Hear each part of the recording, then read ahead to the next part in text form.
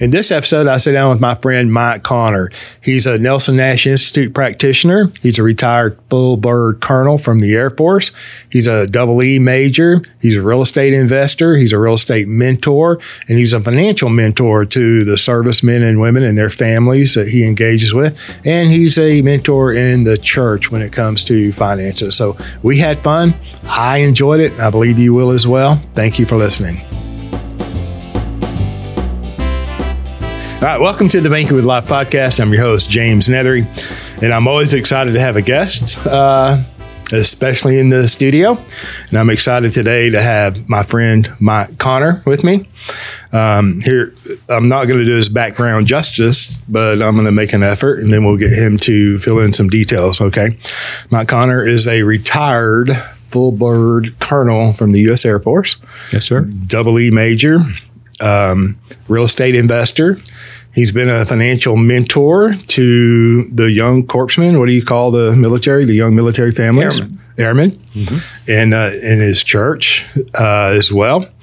So he's got some financial background, and he really does help his airmen and their families and their church members, and not only in their personal finance, but even in real estate. You do some real estate mentoring. And so we'll get into how we met and everything, and I'm excited. I think this is going to be a great podcast. So, Mike, thanks for driving up here and joining us, sir. How are you? I'm doing wonderful, thank you. Perfect. You want to fill in some of the background on your experience, sir? I mean, full bird colonel. That didn't happen overnight. It took about 24 years. I found if I kept showing up, they just keep promoting me, and you just keep coming, and they don't know what to do with you, and then next thing you know, you get promoted. Pay more and promote you. That sounds like a perfect, typical government plan. Sorry. Something about persistence and patience, something like that. And following orders? I follow orders fairly well. I'm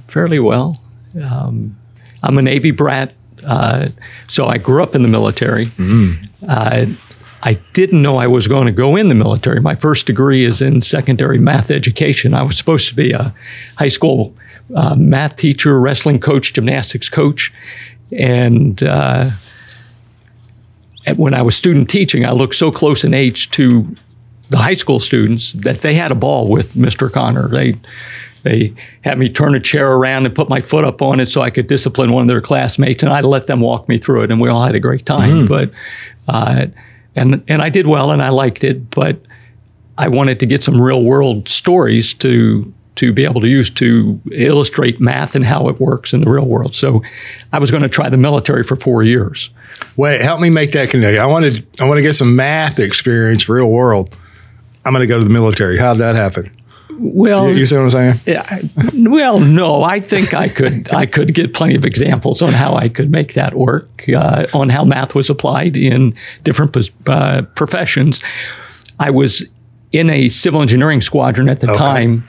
I was a staff sergeant and a carpenter, and had been a plumber and an admin specialist. You had to find a vacant position to be able to move up in the Air National Guard at that point in Delaware.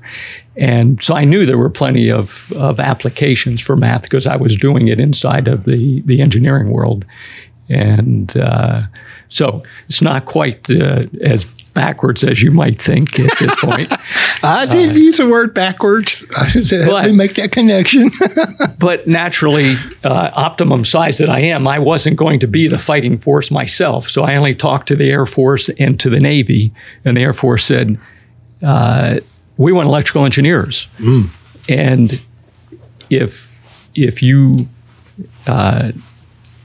sign up with us, we're going to send you to officer training school in San Antonio for 3 months, and then we're going to send you to a civilian university to get a second bachelor's degree in electrical engineering. And I said, huh? You're going to pay me as a second lieutenant, then you're going to pay for school on top of that. And I just put myself through school, working full time while I was going to school. And I thought, man, that sounds like a pretty good opportunity. So the Air Force won, the Navy couldn't match the deal. And so in 1983, I hit Lackland Air Force Base for the second time. got commissioned as second lieutenant, and they sent me to Auburn University for 20 months to get a second degree in electrical engineering. And then that 4 years actually turned into a 20-year active duty career. So I never made it back to teach in the classroom, but I had fun doing it. Mm-hmm. And you obviously you're pretty good at math then, right? All that double E engineering. I gave the impression that I knew how to use math. Okay, so then you got up to the rank of colonel, full bird colonel. Man, you had to put up with an awful lot to make that happen, I would think. I mean, I'm not a military guy. It was a lot of adventure, it was a lot of highs, some lows, and that's where the persistence pays off and getting the mission done. So I got it. Yeah. Well, let's kind of jump forward, and you can continue to fill that in. But we met about a year ago. Is that about right? Mm-hmm. Maybe a little over a year. And as I recall, I got a phone call from an individual you were either preparing to go into the Nelson Nash Institute, become a practitioner, or you were in the program. Which was it? I was in the program. Okay. I knew I needed a mentor by that point, and I knew that my first quasi-IBC policy was not large enough. That after taking the practitioner course and understanding better what I had started with somebody else that was not an authorized practitioner, I knew I was ready for another policy. And I needed a mentor. And by that time, I was watching a lot of podcasts, but yours was one of the primary ones. And you let it slip that you were 001 authorized practitioner. So I said, what the hell? If I'm going to do this thing, I might as well go to the number one guy. And I called your sister, Julie, and I said, Julie, I'm a little bit of a smart ass. One way or the other, I'm going to learn something about what James knows because I'm ready for my next policy. Now, I want him to be my mentor as well, but I do need a policy, so I want to get started with that. But my real goal is for James to be my mentor on top of that as I complete the authorized practitioner. And she said, smart, you'll fit right in. Huh? She did. She said, hey, I think you're in already, or something close. So I remember, and you do take the initiative. There's no question about that. And you had a policy. So you were from maybe the real estate. How did you get exposed to the infinite banking concept? And how did you even get to your first policy? Because and we can edit this out if you wish, but I think it's important. And his bio is on the Nelson Nash Institute Practitioner Finder out of San Antonio, Texas. And I think that he's being generous. He's really not putting all of his experience up there. But you, in your financial mentoring with your airmen and their families and church members, you were, I don't even remember, I don't even know the title of them, but you taught Dave Ramsey's program in the church. Mm-hmm. Right. So I don't want to jump over that. And I'm not going to beat Dave Ramsey up. I mean, getting out of debt. Nobody should be in debt, right? We should not be in debt. Okay. So, and then you're a math educator, right? And you're teaching, real mentorship to these young people and the church members. And so, I mean, how did you go from there, to buying a big old life insurance policy? Hell. It was an interesting journey. I can tell you that. And I'm going to go back as a Navy brat. Our only vacations were when the Navy was transferring my father to his next duty location. And we would always go through Wilmington, Delaware, where my extended family was from. And my grandfather was a master plumber. And from the time I was 12, I'd go back on the summers and live with him and work with him. Mm-hmm. And at 12, there was a high school teacher who was buying properties. At the time, he was buying one property, fixer-upper. He was doing the sweat equity thing. He used my grandfather for the licensed plumbing work. Yep. And then he'd flip the house, or that's what I later learned at 12. I didn't have a clue what he was doing. He was making money. But as I was graduating with my math degree, I guess I just turned 22, this person was no longer a teacher. This was a millionaire real estate investor who was buying rows of townhouses in Wilmington, Delaware, and renovating them. And I didn't have a clue what he was doing, but I knew I was going to do something with real estate in the future. And then my father did not have a good experience with buying houses. As a naval officer, he avoided it. And most military members avoid home ownership because they're afraid they're going to get stuck if the market changes and they're going to have to rent and the renters are going to screw them and all that kind of stuff. And so I started putting puzzle pieces together. And when I retired from the Air Force and took my first civilian job in Sumter, South Carolina, home to Shaw Air Force Base and Air Force Central Command headquarters, and now Army Central Command headquarters.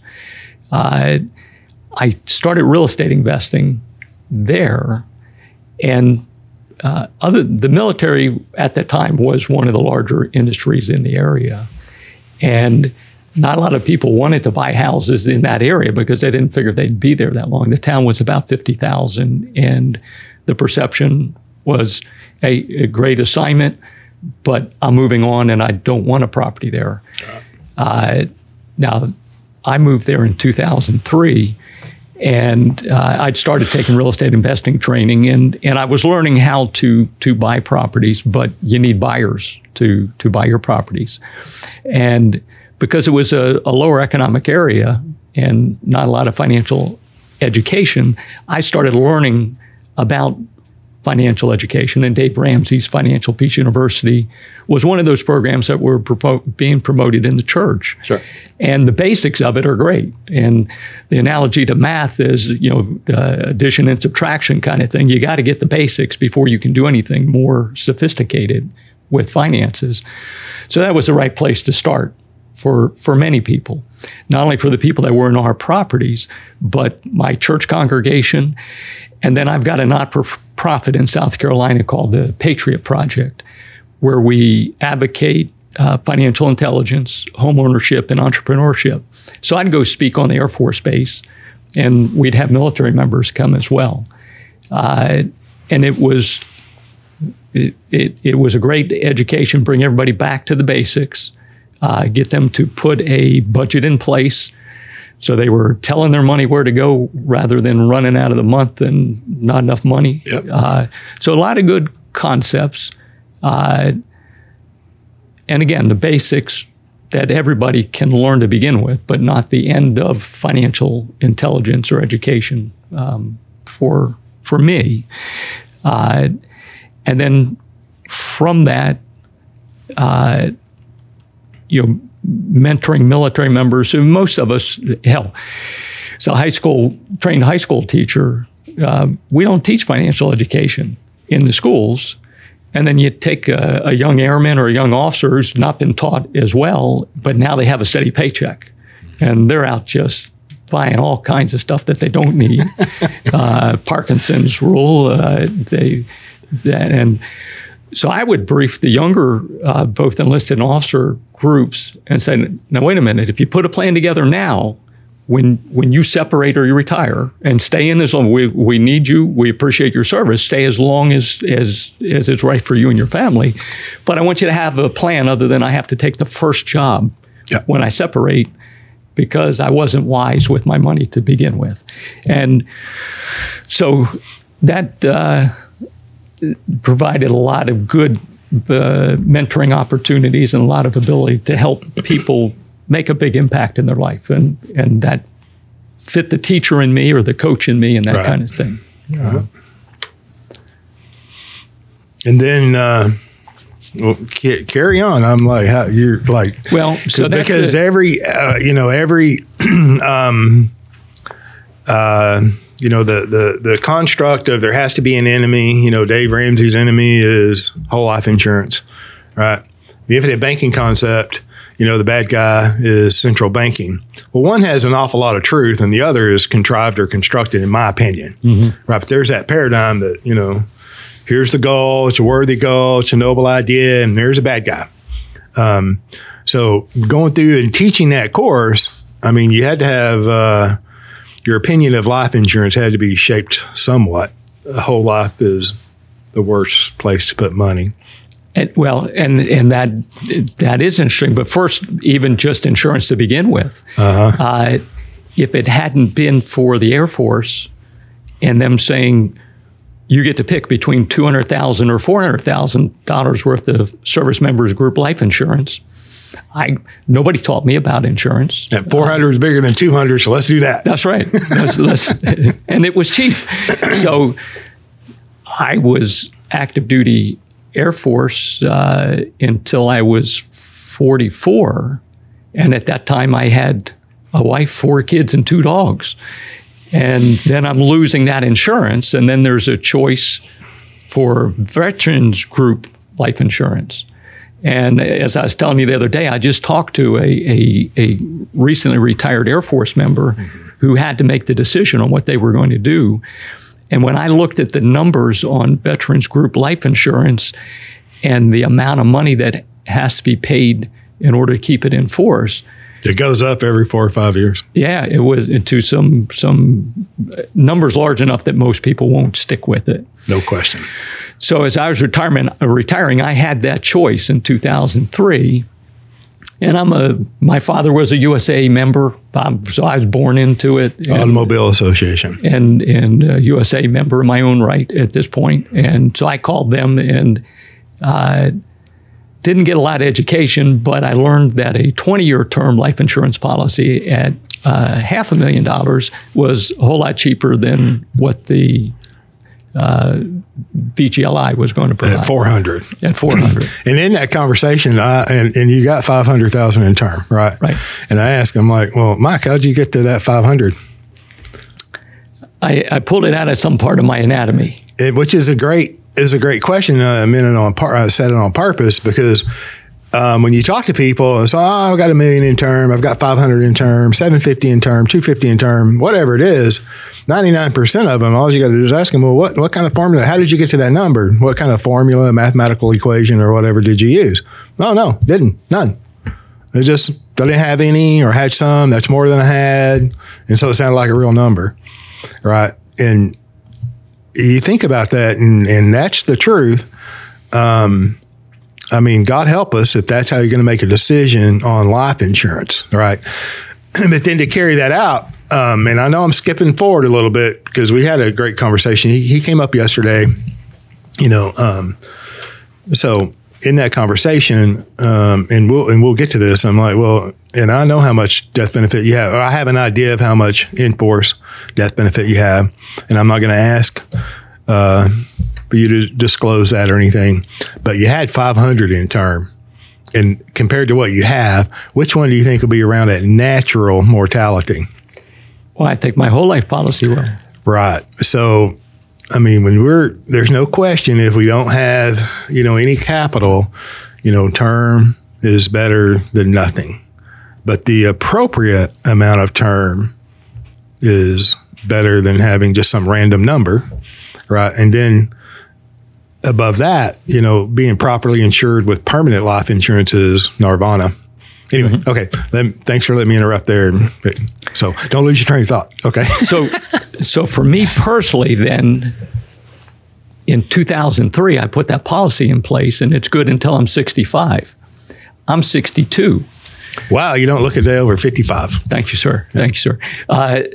So about 2 years ago, my lovely wife says, "Hey, that life insurance policy is getting ready to end when you're 65. What are we going to do about that?"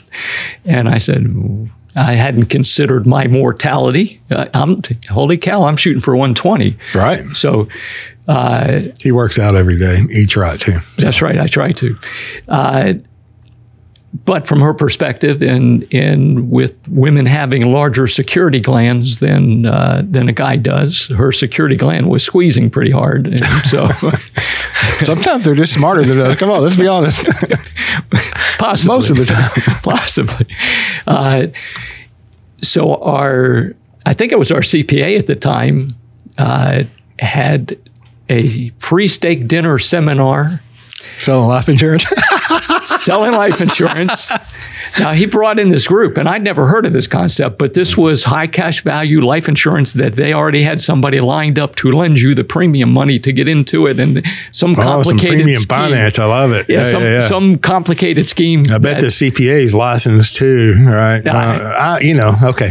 So I'm sure he's a great guy. You wouldn't do business with him. We did not take that opportunity. I didn't understand it, frankly, and I wasn't looking for more debt at that point. But the concept was there about what whole life could do and the cash values and how to use it to bank on. Mm-hmm. And it was about a year later, and Lisa's security gland was squeezing a little bit harder because we hadn't done anything to replace the term life insurance policy. And you're sitting there aging. Yeah, I'm getting older, and I thought prettier, but 50-50, you know. Oh man. So we then went to, and it was a quasi real estate investing seminar, and it was actually on residential assisted living facilities. And because I'm part of the baby boomers and that population's growing, they're saying, hey, here's a great opportunity to combine real estate. And Lisa is a former registered nurse. Mm-hmm. So we're thinking, okay, well, maybe there's some way we put the two pieces together. Higher ROI. And we learned, and fortunately, this was in 2019, I think, we learned that wasn't the right opportunity at that time. Mm-hmm. And given all of the COVID stuff that happened afterwards, we're glad that looked like a genius for passing on that one. Huh? the counter procrastination gene on that one saved me. But in order to help fund that and to wealth build as part of that, this seminar included a life insurance agent who was promoting, he called it investment grade life insurance. Red flag. Anytime I'm going to interject here. Investment grade life insurance gets its origin from the late 80s when the insurance companies came out with the unbundled product Universal Life. Right. So the sales terminology back in that day was, well, we're going to present this as a retirement plan. Wrong. And then we're going to use the terminology investment grade. Wrong. Which implies whatever you have is substandard, right? Or investment grade is far superior to what you have. It's a sales terminology. So when you hear investment grade life insurance, should raise a red flag. So thanks for letting me interject. Uh-oh. Well, we didn't know about red flags at the time. Had not started the practitioner program. Right. But it was whole life insurance with one of the top 5.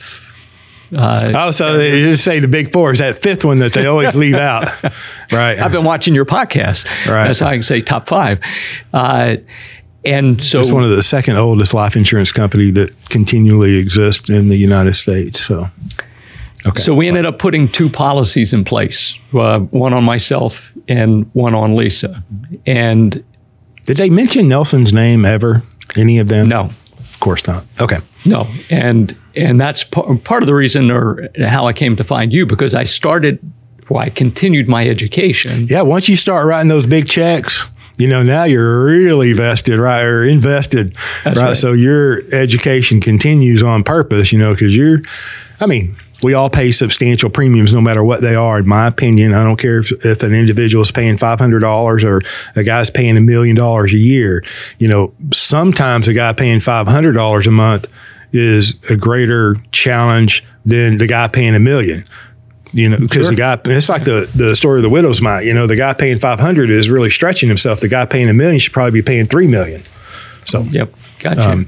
But once you start writing your checks, and now it's like, okay, now I really want to know, right? I want to know more or as much as I can.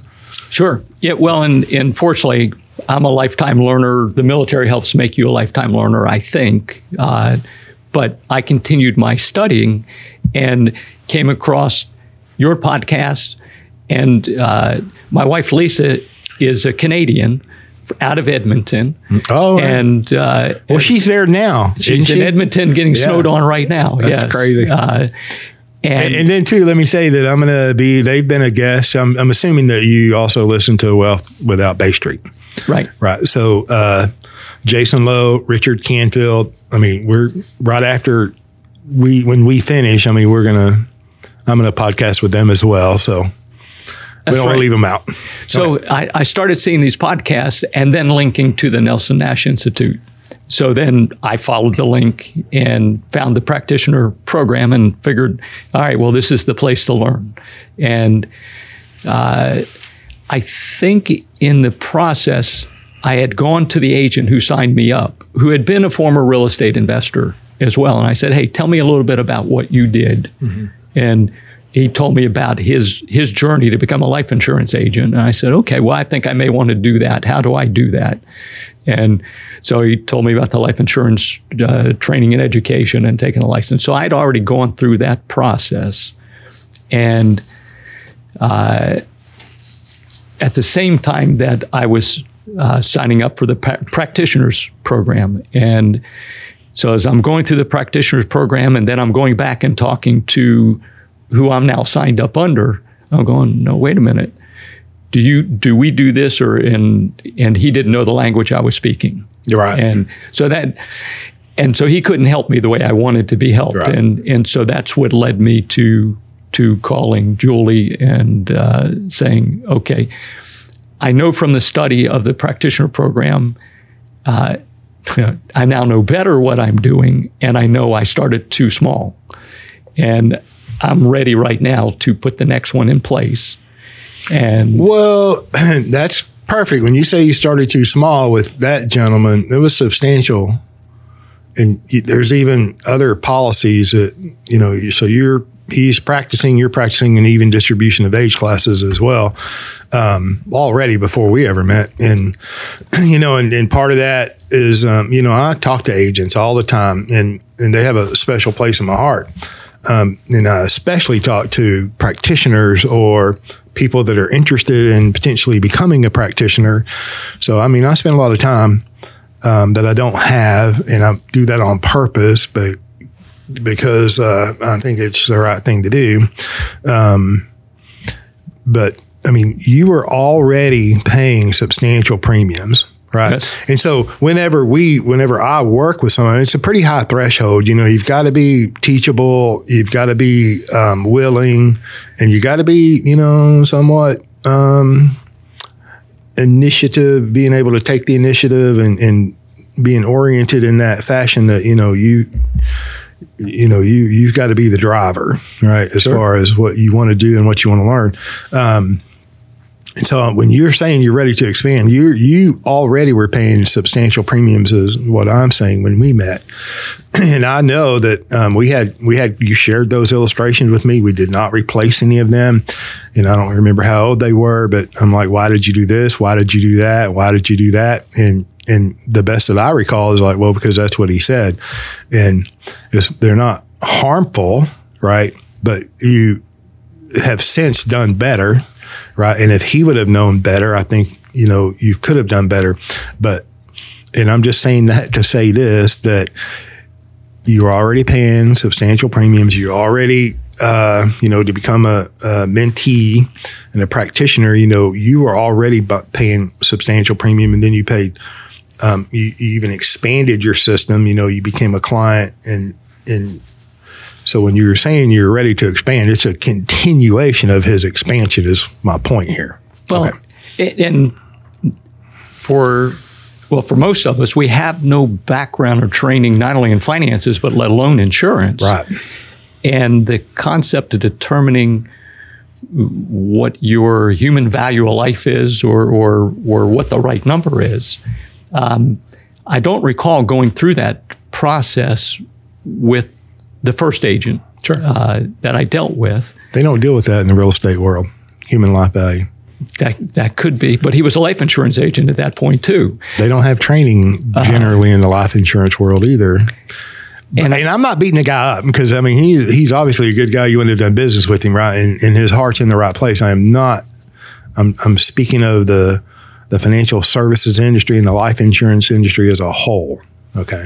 So. Well, and the tough part is if the client or the customer doesn't have a concept of what's appropriate, and if they got a threshold that says, "Whoa, this is a lot of money. I'm not comfortable going past this," or they just give that number out there and say, "I can't do any more than that."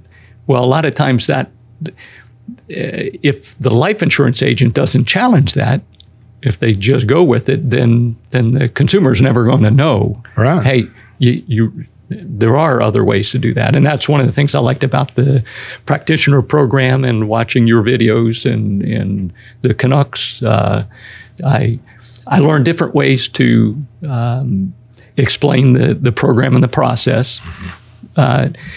But then what I do in the real estate world as well gives me the ability to talk to just about anybody on any subject. And I was a former housing counselor, so I talk to people that are in bad financial situations through awesome financial situations. And the math teacher or whatever helps challenge what they think in a way that I like seeing their head hurt and then help them come up with their own solution. Well, going from, and I appreciate that. I think that, that's apparent once you get to know you, kind of your operation. But how did you go from, the beans and rice program and I hear that, your CPA brought in some premium finance kind of presentation, and then the real estate, they bring in another concept of high cash value, but that's still, balanced with the background of teaching Dave Ramsey's program.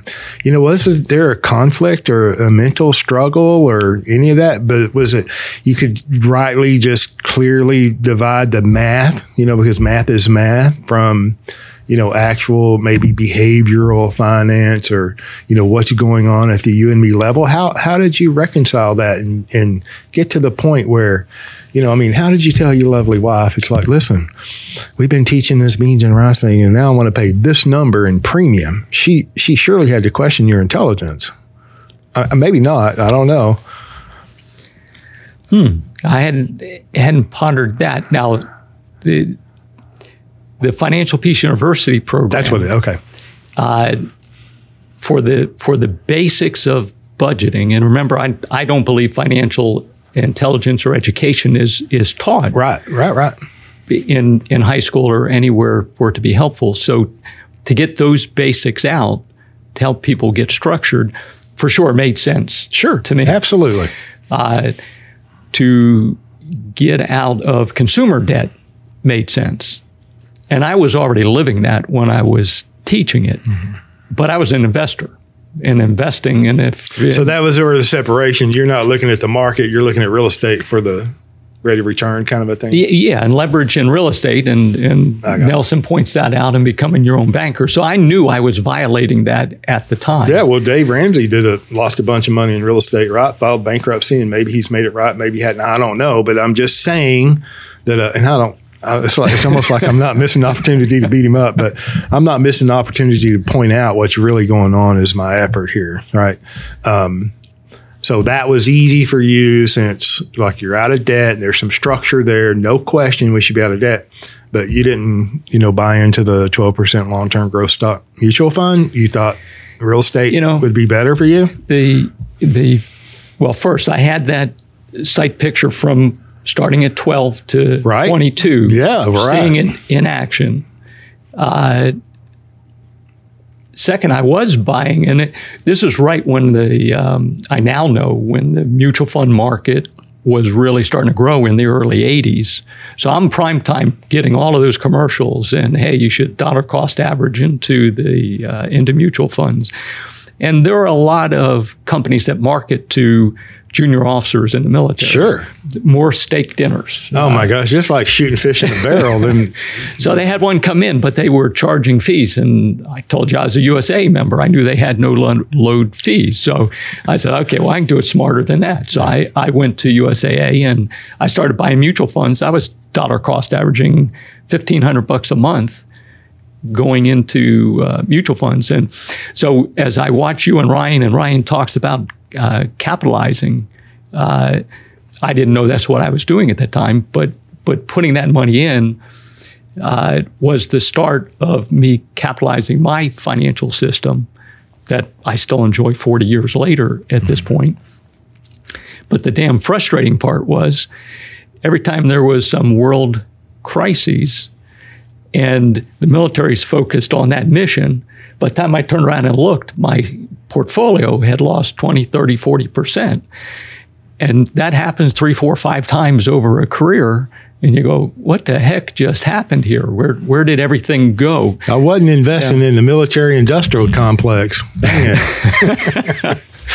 So watching that happen, but then studying real estate investing just prior to retiring, I figured I could do better in real estate, and that was a smarter place to diversify my money. I got it. And that I may lose on a house, but I'm not going to lose 20, 30, 40% of everything that I built. So that started about a 20-year process of. So you didn't get addicted to that 12% long-term growth stock mutual fund and, comparing that investment to the investment in life insurance and how that was all negative.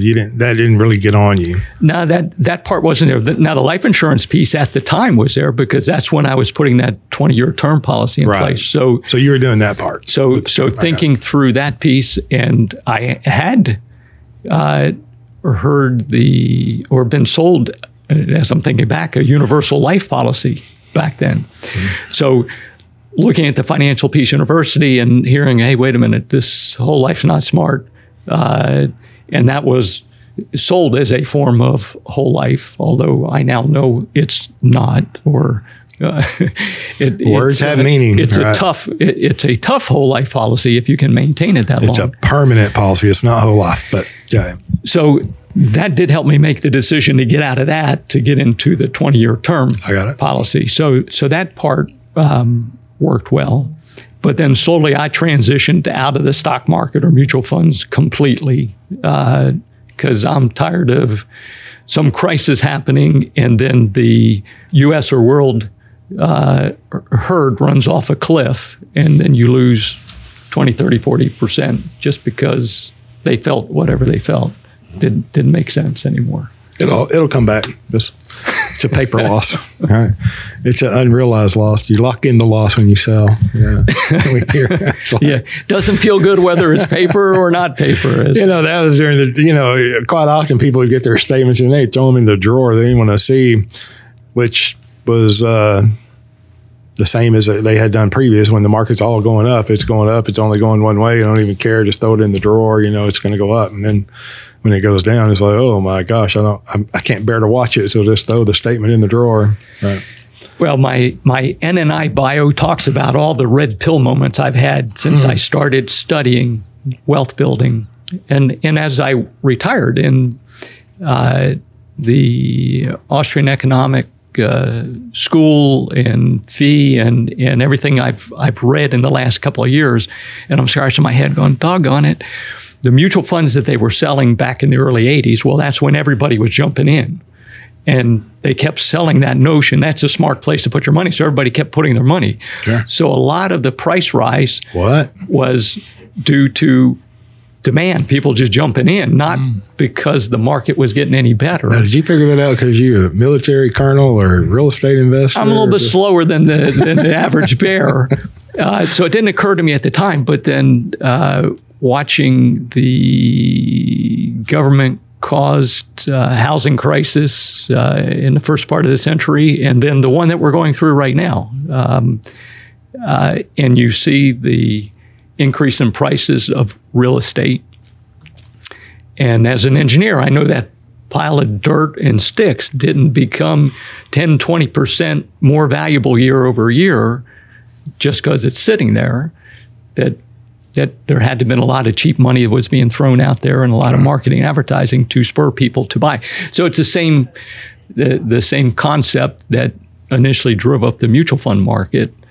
You mean interest rates are so low, money is so cheap that it's got to go somewhere? And are you implying that it's going into the stock market and the real estate market? I believe I am. Yeah, and here we are in Texas, and all these people are moving from California, Washington, Illinois, New York. They're moving to Florida, but they're moving to Texas too. And it's like, man, so avoiding, they're fleeing government action, right? And so the government just should maybe mind their own dang business, right? I'm just saying more government action causing prices to rise on top of the cheap money and the great money supply. It's someday we'll figure out what's going on, as an individual, and then maybe take action. So anyway. Well, for me, being a mentor to military members now, and I tell everybody, it doesn't matter what service, I'll make fun of them if it's not the... Y'all all make fun of each other. Come on, man. But they're still part of my military family. Absolutely. And so I get connected to a lot of folks, a lot of military moving into San Antonio. And earlier this year, I was taking a lot of calls and military members trying to use their VA loan to buy in a market where you had to sign a waiver to say that you were going to pay in cash above the appraised value for a property. Just the fact that the real estate commissions undid the protections that had always existed but were strengthened since the last housing crisis, and they literally undid that for this current market. And so these military members could not compete putting in an offer. Right. And those Californians, they were signing that waiver, right? Lots of people. Holy cow, 10, 20. You couldn't get an offer even put on the table unless you had that waiver signed. Right. And then there were multiple offers on most properties. Right. So my advice to military members at the time was, hey, my recommendation, you may pay a little higher rent right now, but rent, because I think you're going to see the market, the prices come down in 2022 after the government involvement is pulled back. And I don't think it can keep going too much terribly longer. I didn't think it could go this long, but at that point... I'm amazed at how long they can kick the can down the road. I'm not making any predictions or prognostications other than, the longer we allow them to go as they're going, you're going to be separated from your private property and your rights are going to continue to be shredded. Wow. So that was just my interjection there. Comment. No, it's right on target. I don't know how we can do that. I mean, because if those guys would have bought 2 years ago and they're selling now, they'd be geniuses, right? Because the market keeps going up. So, I mean, I don't know, but whatever happens, you better be able to control the leverage that you've gotten yourself into, is my opinion.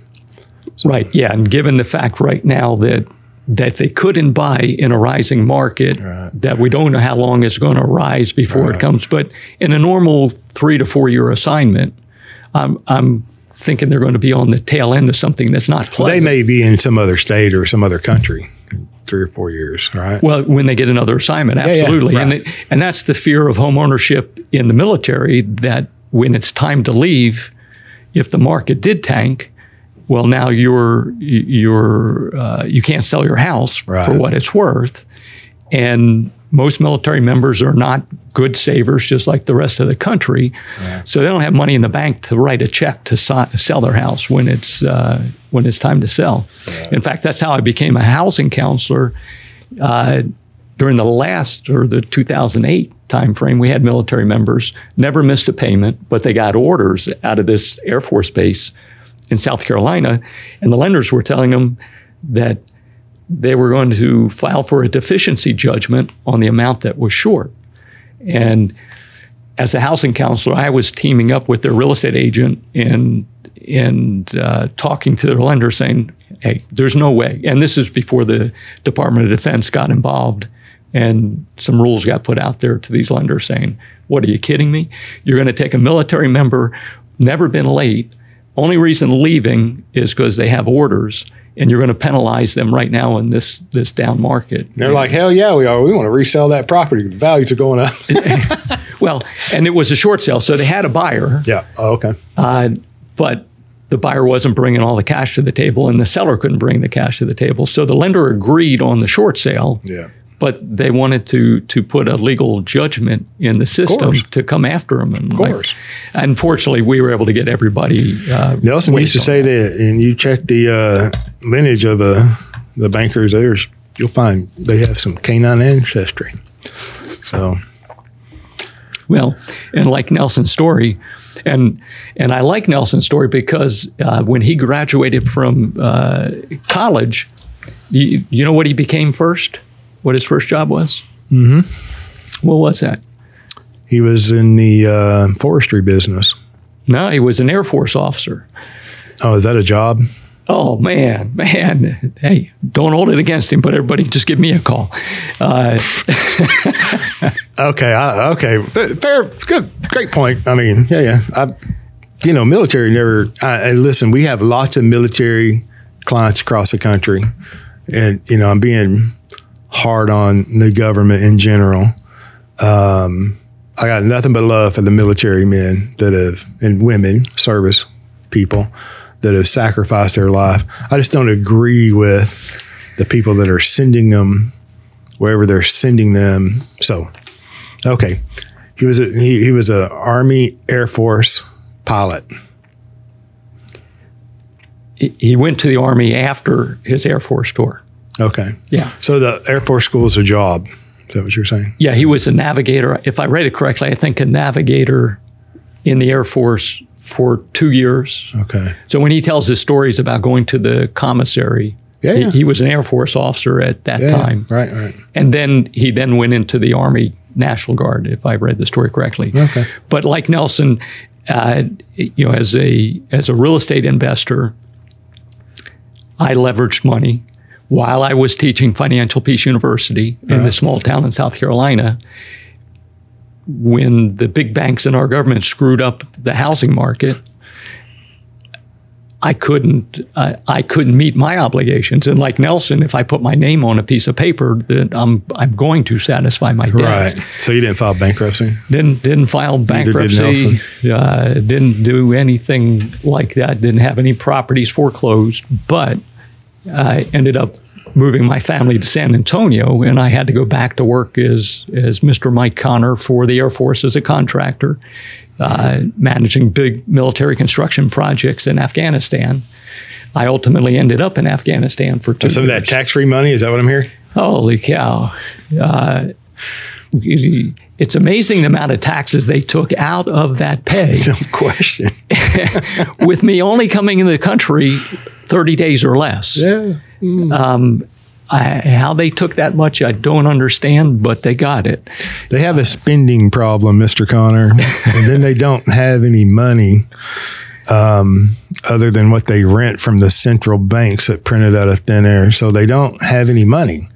So they need yours. They don't have any productivity. So they've got to tax yours. So I'm going to say it, but you don't have to. Okay, it's like, well, yeah, it's incredible.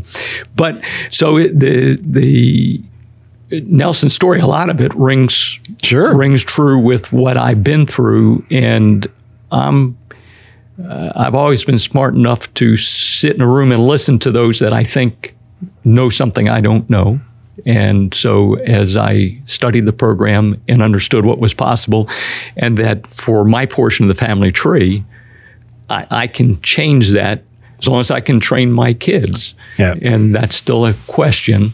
But as long as I can train them to keep pursuing what I've started, then I think that this branch of the Connor family changes forever. And that's the goal.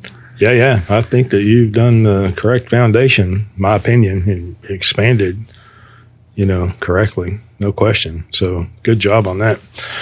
So it wasn't a challenge then, what I'm getting to or asking earlier. I'm going to wrap that up and then I'll move on. But there wasn't a big challenge really from going from, becoming debt free to life insurance as a bad guy. That really wasn't a barrier in your mind, which is rare in my opinion from that school of thought, right, of Dave Ramsey's, right? So it just wasn't a challenge. And like I said, that's rare. So, how though you're paying the large premiums, you're using it in real estate. I mean, how is that going? Everything in real estate hadn't been rosy over your whole career, surely. Not everything rosy, but the lifetime learner piece, I became a licensed appraiser in South Carolina. I wanted to know how my team wanted to know how are the banks going to value the properties because we were ultimately going to sell them. So I got trained as an appraiser. I even took the home inspection courses. I didn't license that. I ultimately became a real estate agent and licensed. So I wanted to know what everybody in the circle, what they were thinking, learn their language, see if they knew anything that was important to the process. So we were taking control of everything that we could take control of. Do you suffer from FOMO, fear of missing out? Possibly. I call it a lifetime learner, but yeah, I'm risk adverse. So I was insuring the program, and so it carried on with the life insurance policies. And the concept of leveraging money, that never, as long as we were wise getting into a property, that never bothered us. And as we were talking on the math spectrum, Dave's program is the addition and subtraction. The leveraging may be more towards towards calculus, and because I do it all, I can do it all and not feel bad about it. So moving those large premiums into the whole life policies and then using those to clear debt that is on real estate, for us is exciting because when I ran the numbers or the comparison between the average American family that Nelson talks about and 34.5 cents of every take-home dollar going to pay some financing charge, when I just looked at one portion of our portfolio on subject to properties, about 10 grand a month going out, 63 cents of every dollar was interest. Yeah. I'm going, well, holy cow, if I can shift that debt into my financial system and keep making the same payment stream, what in the world could that do? You can't do that quick enough, can you? That's what I'm attempting to do. and talking about generous and being generous, Nelson was very generous when he's using 34.5 cents. But he's also being very generous, like, the average All-American saving 10%. There's no way, not even halfway there. So, in what I see, and I haven't calculated them lately, but, just most all of Americans are somewhere around 50%. That it's not 34.5 cents on average. I see the average much higher than that. 50% of every dollar going through the all-American family's budget, right through their hands, in the form of finance costs for someone else. And you can even say, there's some lost opportunity costs in there. It's just not accruing to them. It's accruing to someone else. Forever, Forever, forever. That's a long time. So, well, and that concept of instant gratification that they got us on whatever number of years ago, and you deserve this. Oh yeah, holy cow! And so that mentorship for young military members who finally and I went through it myself. Finally, have a steady paycheck that. I know it's coming. Now you're spending like a drunken sailor, huh? That's right. I got to do something. As an airman. Got to do something pretty bad for that check to stop. Yeah. And so Parkinson law kicks in and you go, I did without this, this, and this. And I'm going to make up for it now. And then outside of any military installation, there's a whole lot of operations that will separate you from your money. Oh, yeah. And so to help help stop that. So that's when I was looking back and thinking about the capitalization. I had more money than I knew what to do, and so $1,500 a month going into that's a lot of money. Mutual funds. That's what Nelson was paying in premium back there in 1980, $18,000 a year in premium, which is a lot of money. Times that by 3 or 5 now. Well, and that's the crazy thing. If only I had known back then, and all of that money went through a whole life policy rather than to the stock market. $18,000 a year. Did I say a month? Sorry. Yeah. Okay. Yeah. So, so that part made perfect sense. And then trying to build the system of policies with my kids, that was the other aha moment that hit me in the middle of studying all of it. Right. So as I'm training for the San Antonio Rock and Roll Marathon, and I got the podcast playing in my ears while I'm out logging a lot of miles, and I'm going, doggone it, I wish I'd done that. And then I went, wait a minute, I got 4 20-something-year-old kids, and I'm a late bloomer. So I've got kids 23, 25, 26, and 27 right now. And at that time last year, 3 out of the 4 of them still liked me. And I said, hey, I would have done this when I was your age, but I didn't know about it. Now you know about it. And I'm saying, instead of you putting a policy on yourself, put the policy on me because I'm going first. So they thought about it, and I said, no, wait a minute, I'm planning to live to 120. Calm down. And I was only 60 at the time. So I said, no, I'm not going anytime soon, but you can have a lot of years to build up this banking policy. And then when I die, I already want you to celebrate because I've been working real hard to build the family finances and to screw the IRS as much as possible through 1031 tax exchanges, and hopefully that doesn't change here. That's never going to change, right? That step up in basis, now unrealized gains, that's never going to change. Just because they're talking about it all the time, and they put it in a bill, carve it out of a bill, that's never going to happen. Yeah. See, sometimes ignorance is bliss, but it never really got. I mean, I've been around real estate groups and participated in a bunch of them, and I like real estate. It just, that is a continuation of flawed thinking, in my opinion. 1031 exchange everything. That's like tax defer. Who are you piling up that tax burden on? Your children? Yes. Your grandchildren? Yes.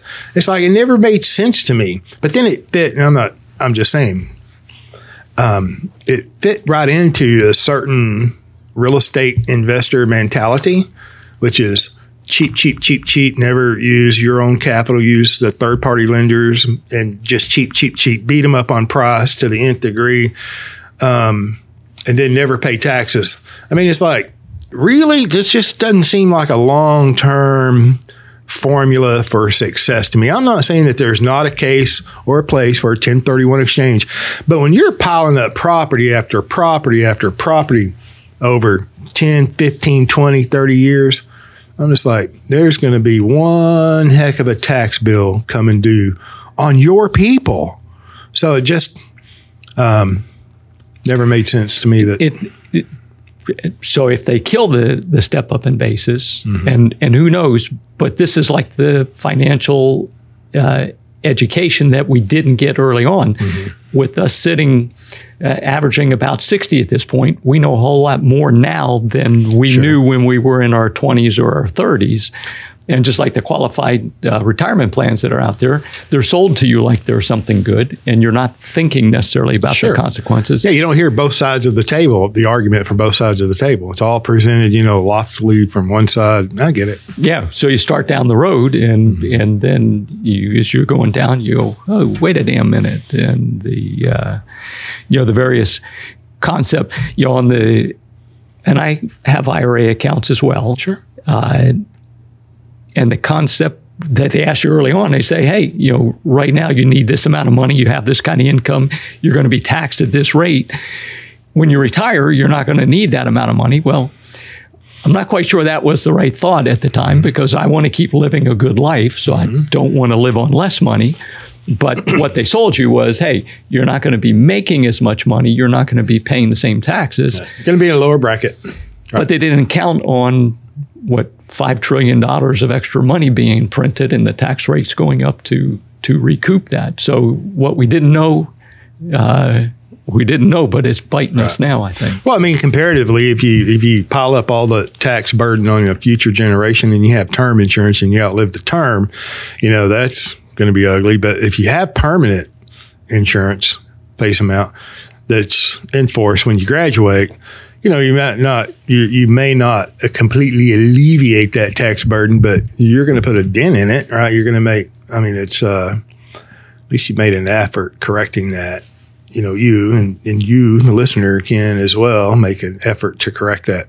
I'm just saying that line of thinking to defer. I mean, I've been around financial people, for 30 years, and some I have a lot of respect for. I think most of them have their hearts in the right place, and, they want the best for their consumers and their customers and their clients.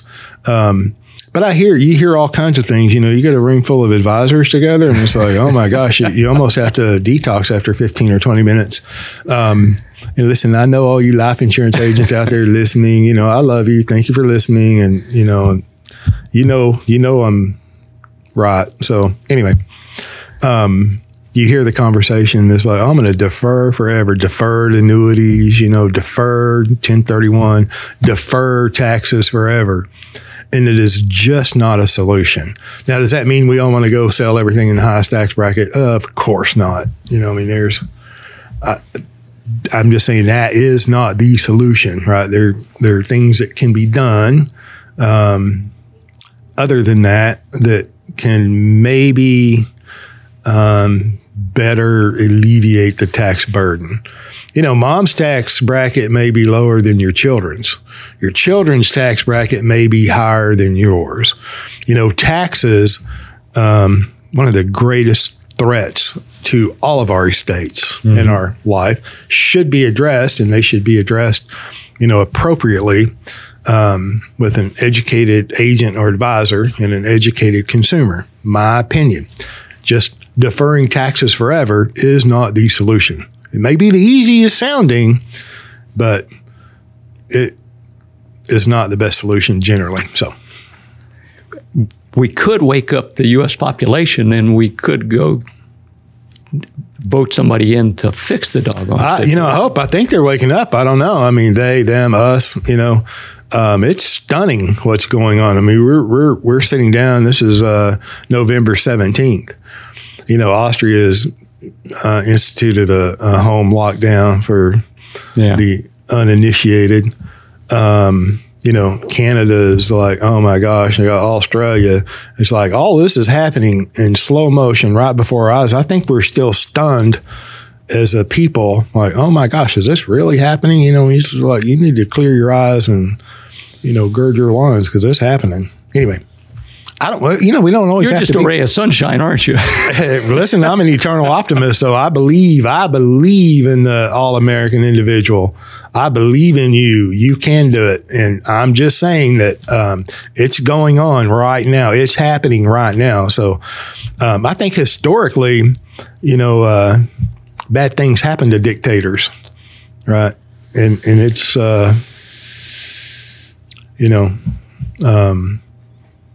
anyway, yeah, I am a ray of sunshine. I'm all peace, love, peace, and chicken grease. All right. I'm an eternal optimist, but I'm a realist, and things are going on. I mean, I show up every day to promote the idea that you can become your own banker, right? And I'm just a life insurance agent selling life insurance, right? And I'm doing that because you can't have freedom, period, without financial freedom. Mm-hmm. You cannot. So I'm promoting financial freedom as I see it correctly. So, yes, I am a ray of sunshine. Thanks for pointing that out. That's right. You are. And I agree that the financial freedom piece of it, and so the not-for-profit that we have in South Carolina called the Patriot Project, for us, a patriot is accountable and responsible for themselves and theirs. Yep. So, and everything, their family, everything that comes after that, not the government. Right. And in order to do that, you have to set the foundation, the financial foundation, to be able to take care of whatever comes, not think your parents are getting too old and you're going to send them to some old age home that the government's paying for, or somebody in the family needs help and, well, they're going to go to the welfare system. It's not the way this country was set up.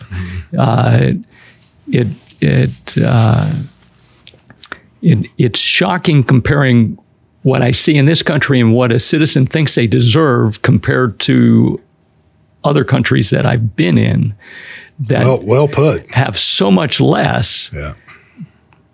But they're not walking around protesting, or they're not upset because they don't have the latest iPhone and a No, hell no. They're coming in here trying to get a $450,000 check is what I hear.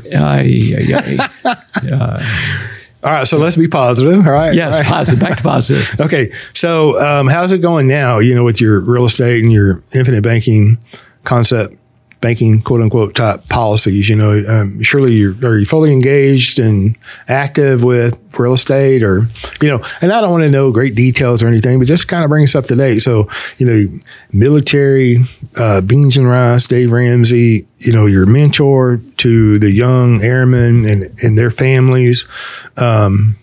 And then mentor in the real estate, mentor in the church. I mean, you're a pretty good servant, is what I'm saying. And then you're doing it and leading by example from your family, just to expand maybe a little bit on, because even distribution of age classes, you continue to expand there. Are y'all engaged with real estate with these cash flows? And I mean, you mentioned earlier, you did the numbers, $10,000 a month going out, and 63% of it was interest. I mean, that had to be shocking. I'd have had a heart attack and fell off the table. So I'm just saying that surely you've said about correcting that, right? And well, absolutely. And we, as I say, we use private lenders as well. So we team with private lenders that they're making 0.001% on their uninvested funds.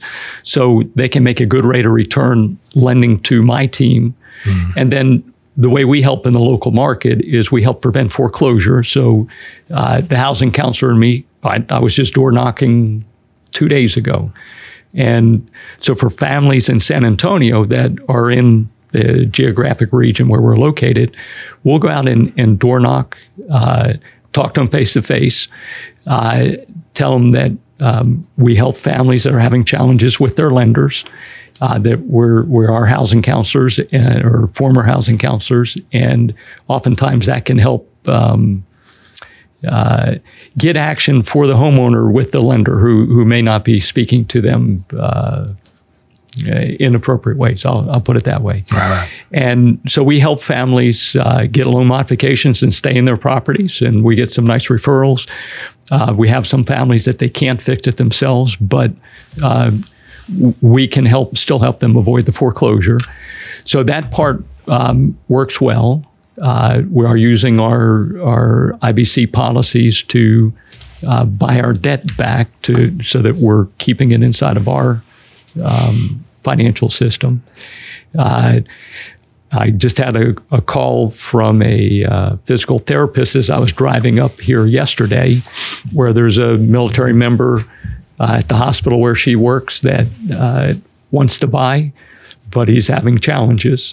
And he's a soldier, so there's part of my military family I expect to talk to when I drive out here later today to help advise them on what would be smart as far as housing in San Antonio right now. So that kind of stuff happens on a daily basis. Through the NNI website, my very first referral was an active duty tech sergeant at Lackland Air Force Base. And that was awesome because I want to get to the active duty individual. So Brandon's already put a policy in place for himself that protects him, and he's excited about insuring his wife, and she just completed college. So she's working to get employed now, but as soon as she's got a steady paycheck, she's talking about putting a policy in place on herself, and they've got a 12-year-old daughter. So that part's exciting. I'm talking to retirees about the transition to the Veterans Group Life Insurance or not. That you went through. Or the service, what's the Survivor Benefit Plan. That's another program. Yeah. And to help educate the military wherever they are on the front end or the back end on financial intelligence and home ownership, or as a retiring on the transitional life insurance, or how to provide for their family when they die.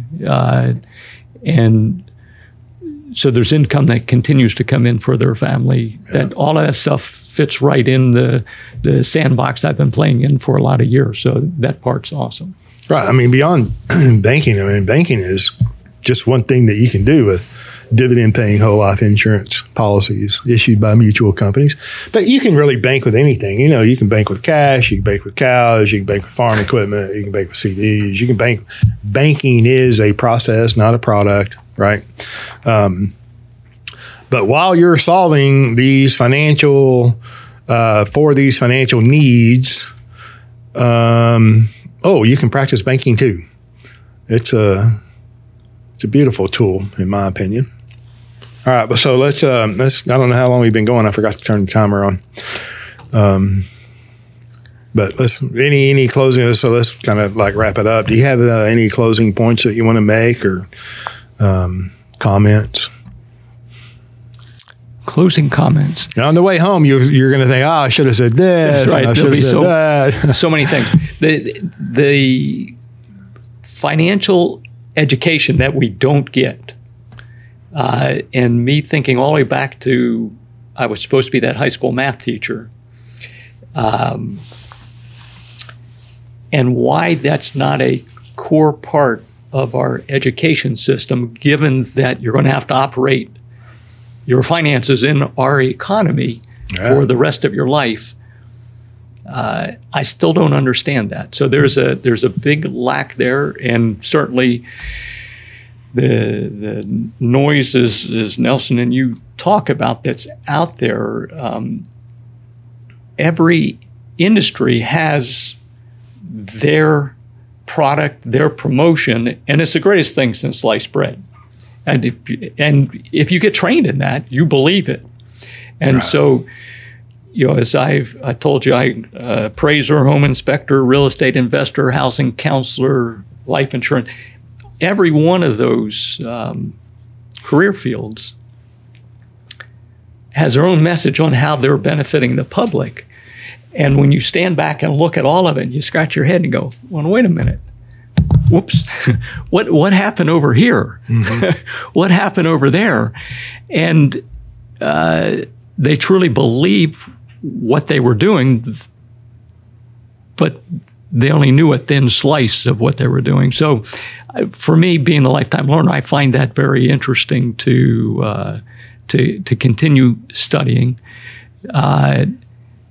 and to get people wherever they are in that spectrum and go, hey, here's where you say you are right now. Here's a path to some place that you could get to if you choose to.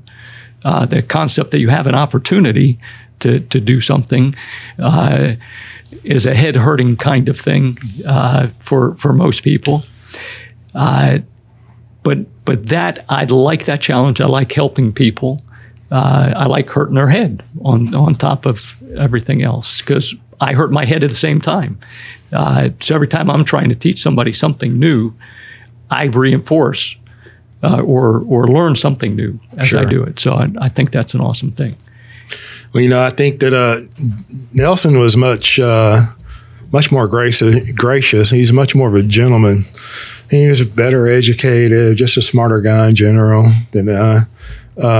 He did point out the noise. I spent too much of my time on the noise. Yeah, I think. You agree? I spent too much time. No, not. I'm talking for myself. Thank you, but I'll second yours so too. And then with some of the people, they only know a sliver, but they act like they know the whole, and they were sincere. They were just sincerely wrong, right? Yeah. And then, and I'm just making comments on your comments. It's like the education is missing, no question. Why? I don't know. I think they're too damn busy indoctrinating. But that's just me, my opinion. And I'm positive, okay?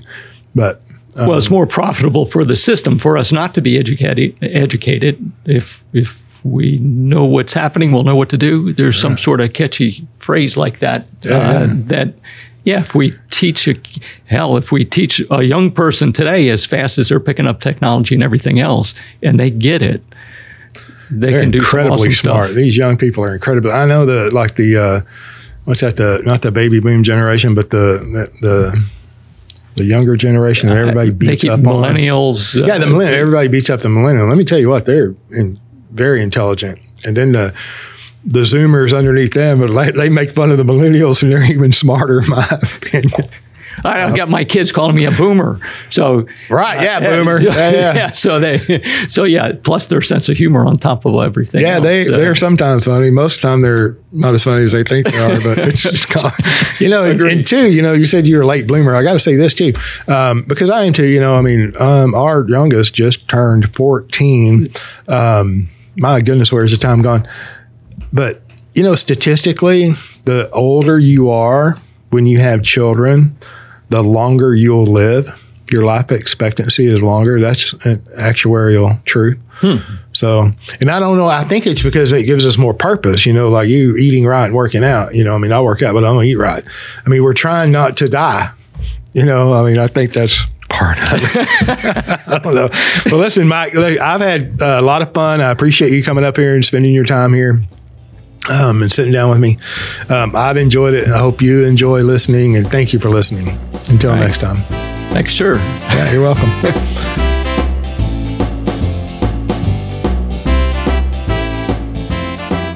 Thank you for joining us on the Banking with Life podcast. If you're watching on YouTube, make sure to like and subscribe and click on that little notification bell. Otherwise, join us on Apple Podcasts and Stitcher for weekly content.